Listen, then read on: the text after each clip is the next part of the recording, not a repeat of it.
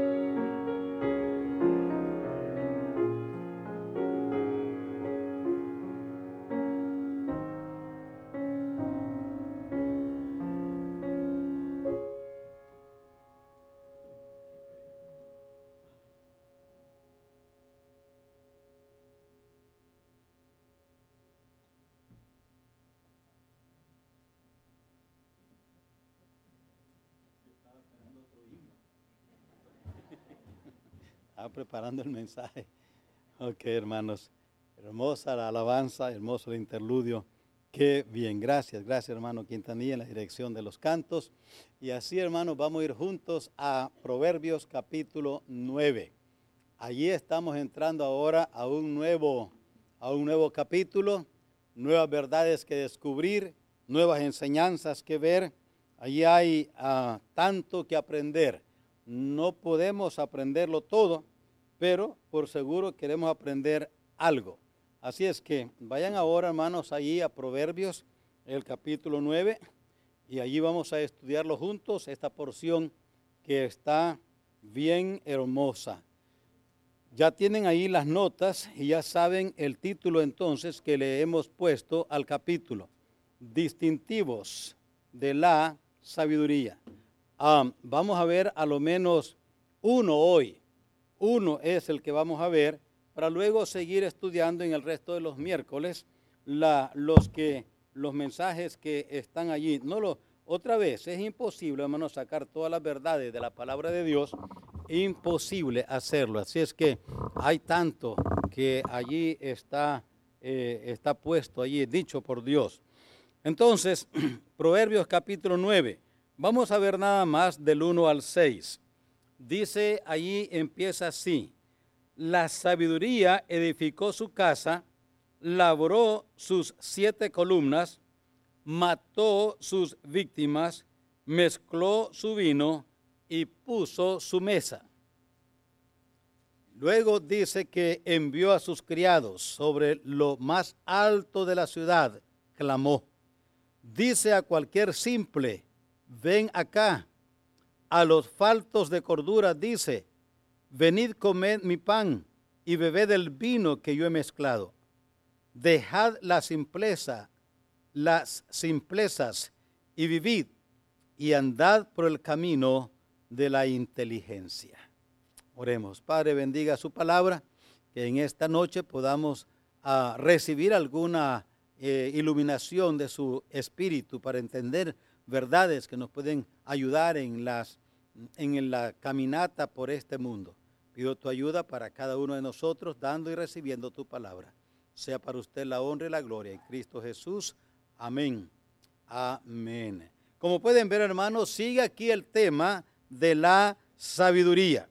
Sigue.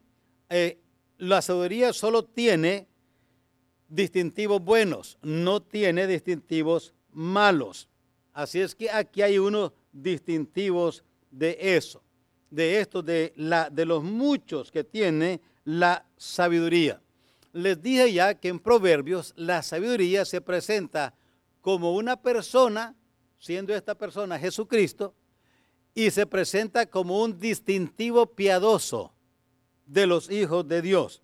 Así es que esta sabiduría, sea la persona de Cristo o la sabiduría como un distintivo piadoso, es nuestro, lo apropiamos, llega a ser nuestro cuando respondemos apropiadamente al Espíritu Santo. El Espíritu Santo usa la palabra de Dios. Efesios dice que la Biblia es la espada del Espíritu.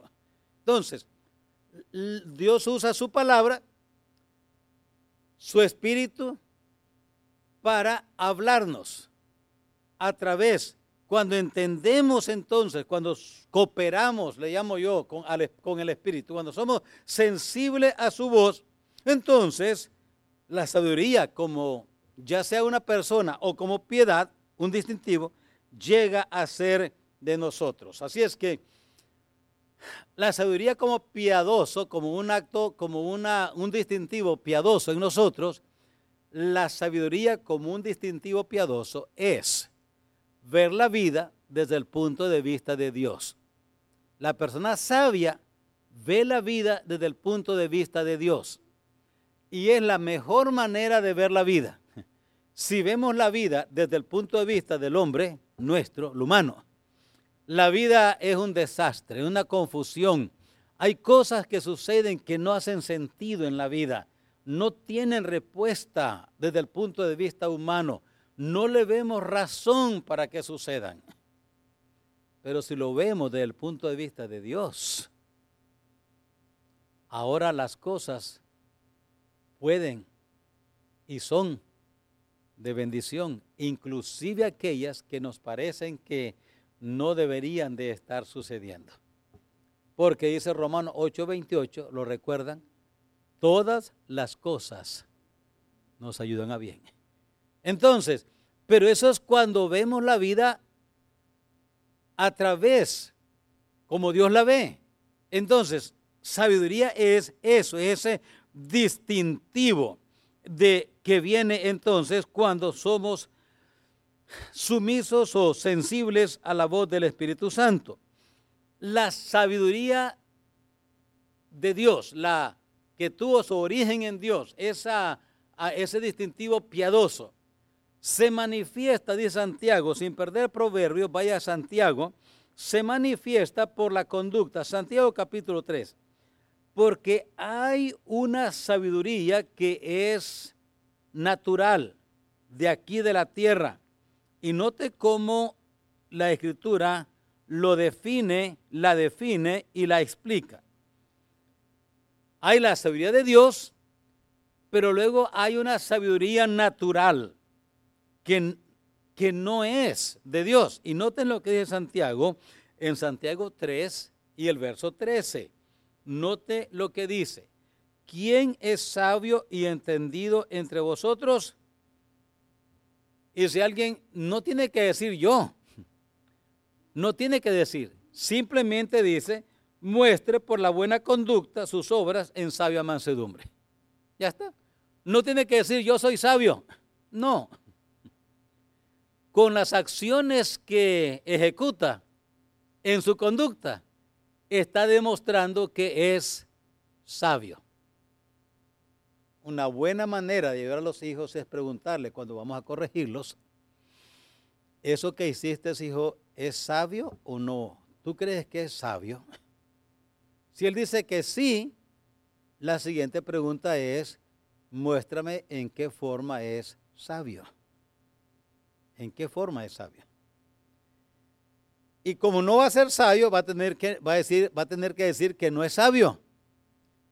Una manera de hacerlo pensar en sus acciones. Pero note lo que sigue diciendo el versículo. Entonces, el que es sabio no tiene que andarlo diciendo yo soy sabio. Las acciones van a demostrar que es una persona sabia. Pero no te dice si por el contrario nuestra conducta es así. Si tenéis celos amargos, contención entre vosotros, no os jactéis ni mintáis contra la verdad. ¿Cuál verdad? Diciendo que somos sabios. Porque si esa es la conducta de Santiago y dices que eres sabio, estás mintiendo contra la verdad. Esa conducta no es de la sabiduría de arriba, porque esta sabiduría que dices que tú que eres sabio, pero andas en celos, en contención, en jactancia, en mentiras, dice, esa sabiduría no es la que desciende de lo alto, esa es terrenal. ¿Y qué más? Animal y hasta diabólica. Porque donde hay celos y contención, ahí hay perturbación y toda obra perversa. Pero la sabiduría que es de lo alto es primeramente pura, después pacífica, amable, benigna, llena de misericordia y de buenos frutos, sin incertidumbre ni hipocresía. Así es que, hermanos, a veces nosotros nos confundimos en lo limpio. Pensamos que una persona porque es muy risueña y una cara así bien radiante, decimos, no, esta persona es muy sabia. Pero tal vez es muy comunicativa, social, pero sabia no. ¿Por qué? Veamos las conductas. Veamos la conducta personal. Veamos sus decisiones. Veamos su matrimonio. Veamos su familia. Y decimos, wow, todos sus hijos se perdieron, ni uno es salvo. ¿Y cómo es que es sabio entonces? ¿Cómo es que es sabio? ¿Qué sabiduría es? Peligroso cuando hay en nosotros una pretensión. Allí dice, le llama hipocresía. Sin hipocresía. Entonces, hermanos, bueno entender para que no nos confundamos. La sabiduría que es de arriba se muestra y se ve en la conducta de nosotros. No tenemos que decirle a una persona, a un joven o un adulto, casado o soltero, mire, tú eres bien tapado. Sus obras lo van a decir. Y no tenemos que decirle, mire, tú eres bien sabio. Sus obras lo van a decir. Las obras hablan más fuertes que las palabras, ¿o no? Así es que, volvamos a Proverbios 9. Vamos hablando la sabiduría que es de arriba, la que viene de Dios. Algún distintivo es que es ilimitada. Su sabiduría es ilimitada. Ahora, hablando de Jesucristo como la sabiduría, su sabiduría es ilimitada. Note, dice allí que el verso 1, la sabiduría edificó su casa. Edificó su casa. Así es que la sabiduría edifica su casa para ayudar. Ahora, la casa, ¿a qué se refiere casa? ¿De qué estará hablando aquí? Algunos comentaristas dicen que se refiere al templo en el Antiguo Testamento, porque en el Nuevo pues no aparecía la iglesia. Pero otros dicen es una referencia al plan de Dios con su iglesia, y la casa está hablando de la iglesia, los redimidos. Ahora es interesante que la primera vez que se menciona la iglesia en Mateo 16, 18, cuando Cristo le dijo a Pedro, que tú eres Pedro y sobre esta piedra edificaré mi iglesia, sobre esta roca, eso es Mateo 16, 18. Edificaré, se usa la palabra edificar. Luego cuando vamos allá a Efesios 2 y el verso 20, Efesios 2, 20, 21 y 22, dice que los cristianos debemos de edificarnos en Cristo. Habla de edificarnos. Y 1 Pedro 2, 5 habla otra vez de edificaos unos, vosotros sois piedras vivas, edificándonos en Cristo. Así es que puede ser una referencia a la iglesia, bien puede ser. Luego dice 7 columnas, edificó sus 7 columnas. Otra vez pensando si se refiere a columnas, algunas prácticas en el Antiguo Testamento, en el templo, qué prácticas. Pero vemos otra vez en el Nuevo Testamento, allá en Hechos capítulo 2, verso 41 al 47, allí habla que cuando la iglesia primitiva, los primeros, cuando el Señor anunció en Mateo sobre esta roca edificaré mi iglesia, y luego en Hechos la iglesia nació con la llegada del Espíritu Santo, dice en Hechos 2, 41 al 47, que la iglesia se distinguía por ciertas cosas, se distinguía por perseverar, bueno, dice el verso 41, los que recibieron su palabra, eso quiere decir los que fueron salvos, y esa bien puede ser una columna, fueron bautizados. La iglesia, después de ser salvo, los creyentes nos bautizamos, ahí puede ser otra columna. Luego dice, perseveraban en la doctrina de los apóstoles. Y nosotros creemos la doctrina de los apóstoles. Esa es otra columna. Y bien podría ser esta una referencia a los distintivos. Allí en el verso, allí dice también que perseveraban en la doctrina de los apóstoles, en la comunión unos con otros. Tenían compañerismo en el partimiento del pan, celebraban la cena del Señor. Y luego dice en las oraciones, esa es la oración. Y luego dice que repartían sus bienes y nadie decía ser propio lo que tenía, sino que lo repartían. Eran dadivosos. Ahora, una iglesia con estos 7 distintivos, wow, qué iglesia poderosa será, ¿no? Una iglesia que está formada, como es normal, solamente por creyentes, obedientes, se bautizaron, tienen y defienden y proclaman y practican la sana doctrina, tienen comunión entre unos y otros, no andan peleando, criticando ni de las greñas, como decimos así en el palabra del vulgo, tienen compañerismo, celebran la cena del Señor, practican la oración piadosa, fiel, son dadivosos, dan. Hermanos, esos distintivos, ahí nomás hay 7 y hay más, pero esos 7 distintivos distinguían a la iglesia primitiva al principio en Hechos 2. ¿Será eso? Yo no sé, puede ser que estas 7 columnas se refieran a doctrinas, a verdades que la sabiduría Cristo estableció. Noten su hospitalidad, porque sigue diciendo, mató sus víctimas, mezcló su vino y puso su mesa. ¿De qué está hablando allí? De una persona hospitalaria, a alguien que es hospitalario. Hay básicamente allí en el verso 2 habla de un banquete. ¿De qué se refiere esto? Mató sus víctimas, mezcló su vino y puso su mesa. Si van a Mateo 22, bien puede estar hablando otra vez una referencia al reino de los cielos. Noten Mateo y el verso 22. Noten el verso 1.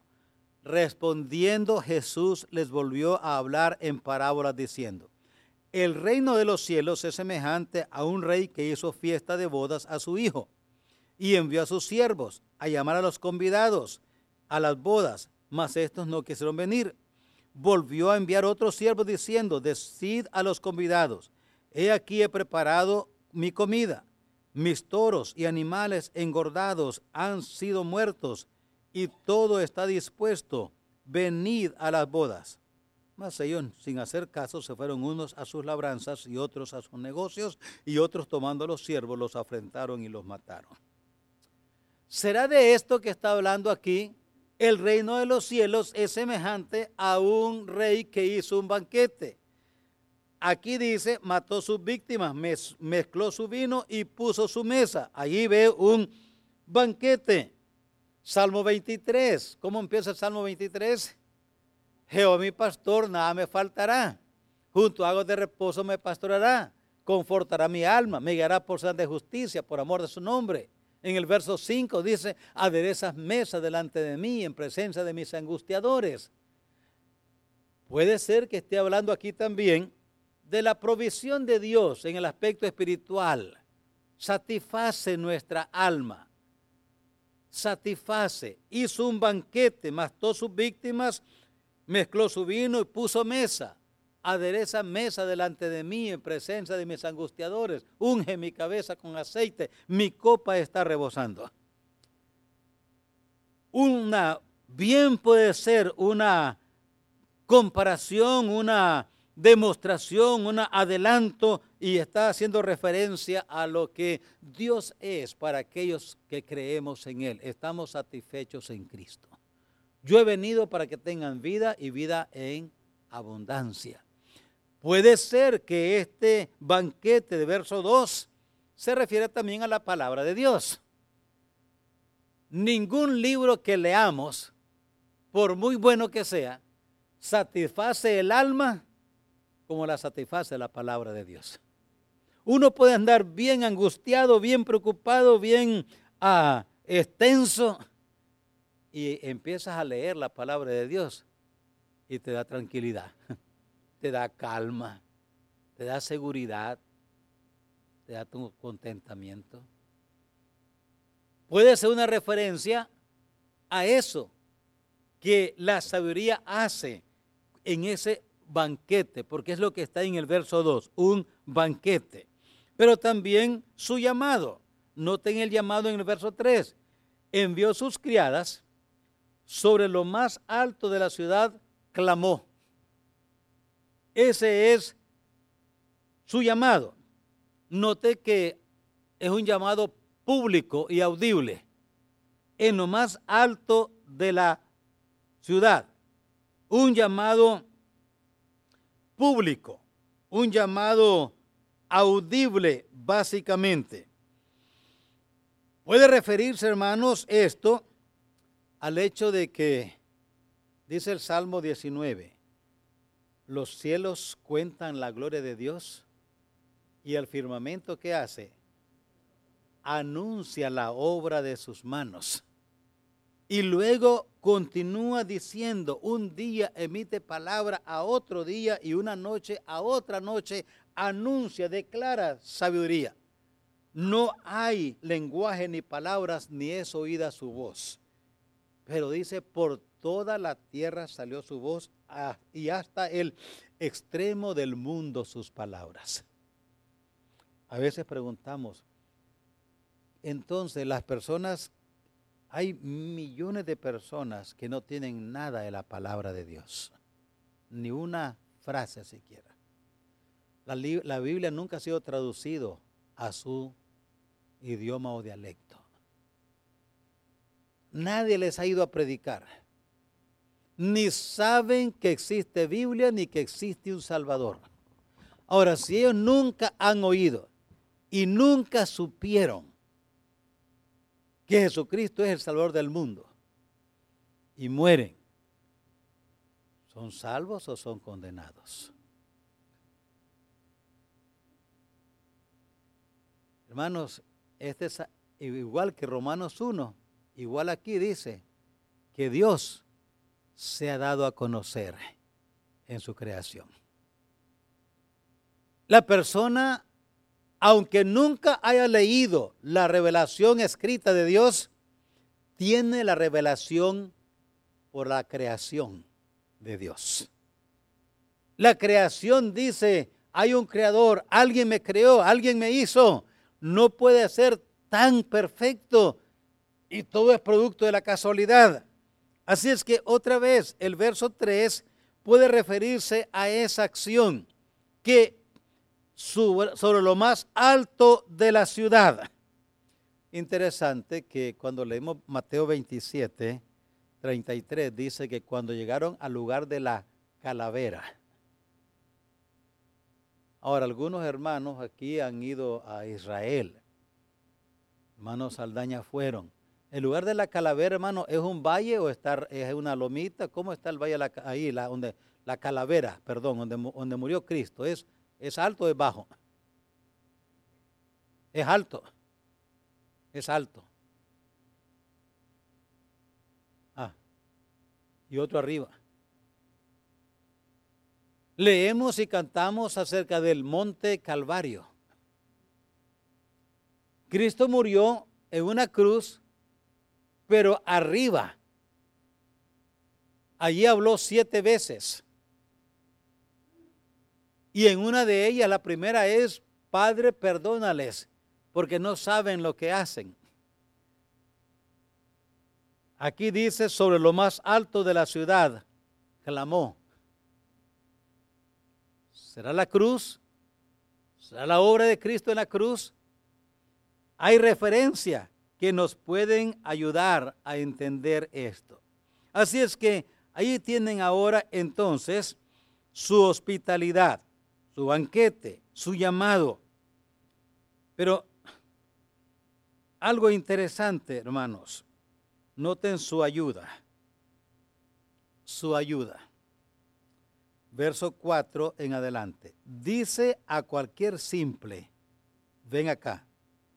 A los faltos de cordura dice, venid, comed mi pan y bebed del vino que yo he mezclado. Dejad las simplezas y vivid, y andad por el camino de la inteligencia. Esa es su ayuda. Noten que su prioridad es dirigida al verso 4 y 5 a los simples, a los faltos de cordura. ¿Estaremos ahí nosotros o no? ¿Quién nació sabio de nosotros? Nadie. Romanos 10 dice, todos se apartaron, a una se hicieron inútiles. No hay quien busque a Dios, no hay ni siquiera uno no hay. Entonces, indudablemente que cuando la sabiduría dice a cualquier simple y a los faltos de cordura, tiene que estar hablando de nosotros. Porque, ¿quién más? Su prioridad. Es interesante, estaba viendo la palabra simple. Hebrea es la palabra petit. De ahí se traduce la palabra seducible, simple, como fue traducida aquí, simple. Pero de allí también se traduce la palabra seducible, tonto, ignorante, sencillo. De allí, de la raíz de esa palabra vienen todas esas palabras. De esa palabra hebrea vienen las palabras que acabo de mencionar en español. Así es que cuando dice a los simples, está hablando a una persona que es fácil de seducir, de engañar, de darle a tole con el dedo, como decimos. De darle gato por liebre. Y no hay duda, hermanos, que eso somos nosotros. Sin Cristo, estamos perdidos. Engañados. El diablo dice, es mentiroso desde principio. Él es mentiroso desde que llegó a ser diablo. Así es que nos engaña y nos reengaña y nos vuelve a engañar hasta que somos salvos. Cuando somos salvos, ya se abrieron los ojos. Se nos abrieron los ojos como el burrico aquel, ¿verdad? Ustedes han oído el cuento ese de el hombre que estaba vendiendo perros. Pero estaban ciegos, estaban chiquititos con los ojos cerrados. Y estaba vendiendo, decía perros católicos, perros católicos. Y llegó el cura y dice, ¿cómo que vendes católicos? Dice, ¿por qué? Dice, no han abierto los ojos todavía. Dice. Y luego lo abrieron, dice, perros cristianos, perros cristianos. ¿Y por qué cristianos? Ya abrieron los ojos. Hermanos, cuando fuimos salvos, la luz del evangelio nos iluminó. Y empezamos a entender tantas cosas que no entendíamos. Vimos qué tan atravesados estábamos.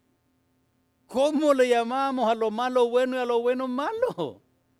¿Cómo nos alegramos con lo que lo deberíamos de llorar más bien? ¿Cómo nos regocijamos en lo que más bien nos causaba muerte? Pero andábamos como el marranito aquel que le dijeron, en diciembre te hago tamales. Y él estaba alegre compartiendo con todos los compañeros. Mi amo me dijo que en diciembre me hace tamales. Lo entendió al revés el pobrecito. Hermanos, gracias a Dios, porque Él llama a los simples. Me llamó la atención la palabra a los faltos de cordura, porque nosotros entendemos la palabra cordura como, ¿cómo la entiende usted? Alguien que le falta cordura. No tiene que ver nada con cordón.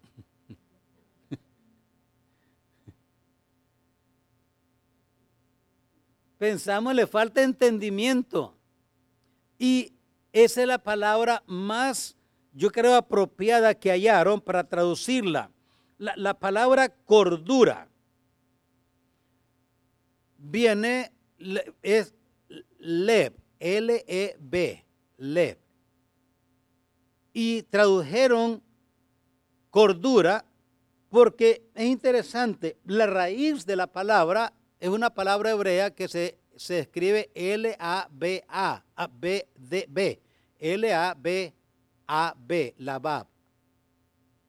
Y de esa palabra, me llamó la atención a mí que de esa palabra se traduce en la Biblia la palabra corazón, mente,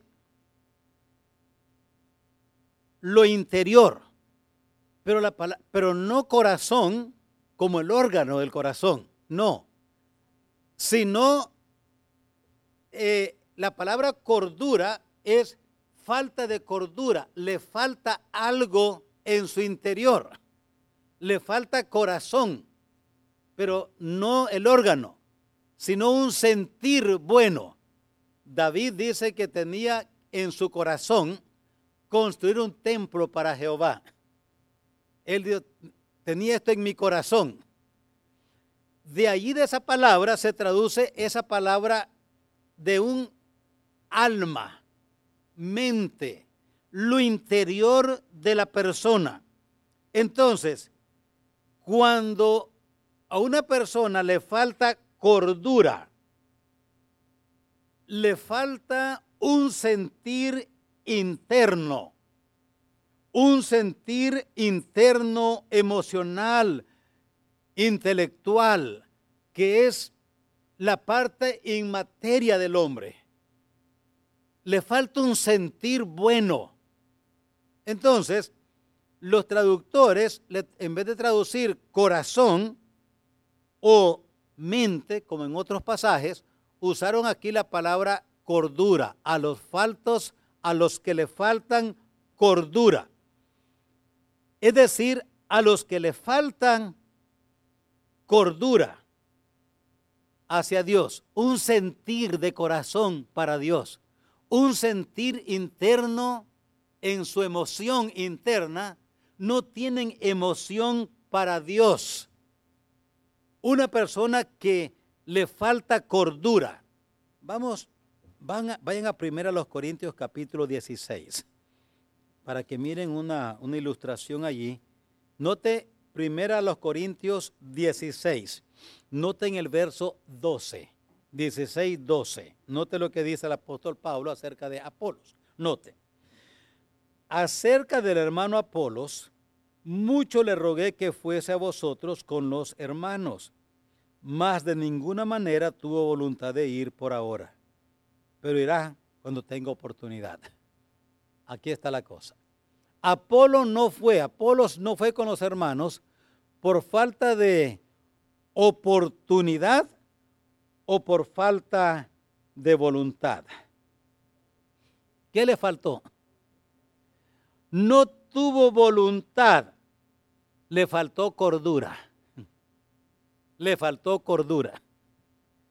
No tuvo en su interior, no tuvo en su interior un deseo. Le faltó cordura hacia los hermanos de los Corintios. Le faltó cordura. No tenía un sentir para ellos. No tenía un corazón para ellos. Y le dijo a Pablo, no voy a ir. Y Pablo dice, le rogué que fuese, pero de ninguna manera quiso ir. ¿Faltó voluntad o oportunidad? Le faltó voluntad. Hermanos, qué interesante. Muchas veces, ¿sabe qué es lo que le falta a los creyentes? No tenemos cordura para Dios. No tenemos cordura. Nos falta cordura para Dios. Nos falta sentir emoción para Dios. Nos falta sentir esa emoción, ese sentir interno. Cuando escribimos carta de amor al novio o a la novia, le decimos, te quiero con todo el corazón. ¿Y qué le estamos diciendo? Eso, tengo toda cordura para ti, toda mi cordura es para ti. Así que podemos decirle, te amo con toda mi cordura. Tengo mucha cordura para ti. Ella se va a quedar, ¿qué? ¿Cordura? ¿Qué cosa es eso? Porque ella no entiende la palabra. Cordura significa tener interno un deseo ferviente, emoción, sentimiento, impulso, que nos hace palpitar de alegría. Y dice la sabiduría, a los que le faltan cordura, dice, venid a mí, vengan, coman. Hermanos, dice el apóstol Pablo que Dios ha usado lo simple de este mundo. Vayan allá a Hechos, y aquí concluimos. Hechos capítulo 4. Note lo que dice Hechos capítulo 4. Hermanos, una de las cosas que nos hace falta hoy en día, de veras, es tener emoción para Dios. ¿Sabe por qué es más fácil ir a Facebook que a la Biblia? ¿Por qué? Porque no tenemos emoción para la Biblia, pero sí emoción para Facebook. Adentro no tenemos cordura para Dios, pero tenemos cordura para Facebook.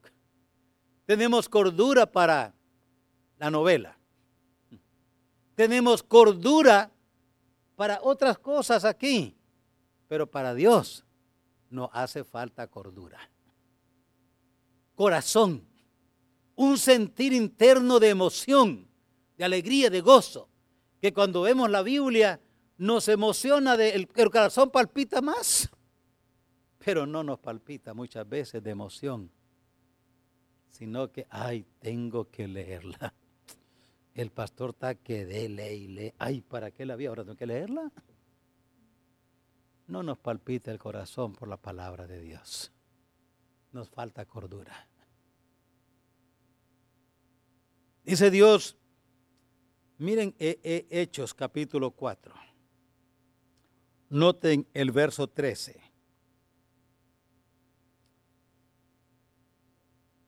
Entonces, viendo el denuedo de Pedro y de Juan, y sabiendo que eran hombres sin letras y del vulgo, se maravillaban y les reconocían que habían estado con Jesús. Ellos habían pasado de ser simples, ingenuos, habían pasado de tener emoción, tener cordura para otras cosas, y Dios les había transformado en hombres sabios, capaces de enfrentarse a los líderes religiosos, al Sanedrín, a los fariseos, a los escribas, y ganarles en sus argumentos. Y ellos decían, ¿y de dónde? Si estos son sin letras, ¿con qué denuedo nos hablan y nos ganan en las pláticas? No les ganamos nuestros argumentos, nos baten, nos ganan. Y decían, es que estos andaban con la sabiduría, andaban con Jesús, por eso son así. Ay, hermanos, cómo nos deja, yo no sé a ustedes, pero nos deja a veces avergonzados este pasaje. Porque a veces nosotros hablamos y cuando hablamos dice, qué atravesado está este. Decimos cosas que la gente se queda como, que razonamos de una manera tan ilógica, ya no digamos bíblica. ¿Cómo vamos a pensar que esto está bien así? Pero pensamos que está bien. Bueno, lo tremendo de esto es que dice Dios, a los simples, vengan. A los que le faltan corduras, vengan. Dejen la simpleza. Verso 4, verso 5, verso 6. Dejen la simpleza. Andad por el camino de la inteligencia. ¿Qué me está diciendo este versículo? Que sí se puede. Que sí es verdad que hemos nacido simples y sin cordura, no tenemos que vivir simple y sin cordura. Que podemos, dice, dejad las simplezas y vivid. Andad por el camino de la inteligencia. ¿Qué me dice esto, hermanos? Que con la gracia de Dios podemos mejorar nuestra condición. No nos quedemos allí, bueno, yo no sé nada, yo no puedo nada, yo no conozco nada. Yo así soy. Hermanos, no. Con la gracia de Dios desarrollemos cordura para Dios. Con la gracia de Dios dejemos que Él nos cambie. La luz de tu palabra alumbra, Salmo 119. Hace sabio. ¿A quién? Al sencillo. Transforma. Por eso, hermanos, ¿cómo debemos constantemente estar? La vida, yo creo, hermanos, firmemente yo creo que la vida sería más fructífera para nosotros, jóvenes o adultos, padres o hijos, solteros o casados, seríamos más fructíferos si nos identificamos más con la sabiduría. Si vamos continuamente al banquete de la sabiduría. Como dije, el banquete puede ser la palabra, puede ser tu presencia, puede ser su provisión, puede ser su obra. Dios nos ayude, hermanos. Usted sabe ya qué nos falta. Dios nos ayude. Oremos, nos ponemos de pie, oramos y terminamos. Me pasé un poquito, pero aprendemos algo. Padre nuestro, le damos gracias, infinitas gracias. Su palabra hace sabio al sencillo.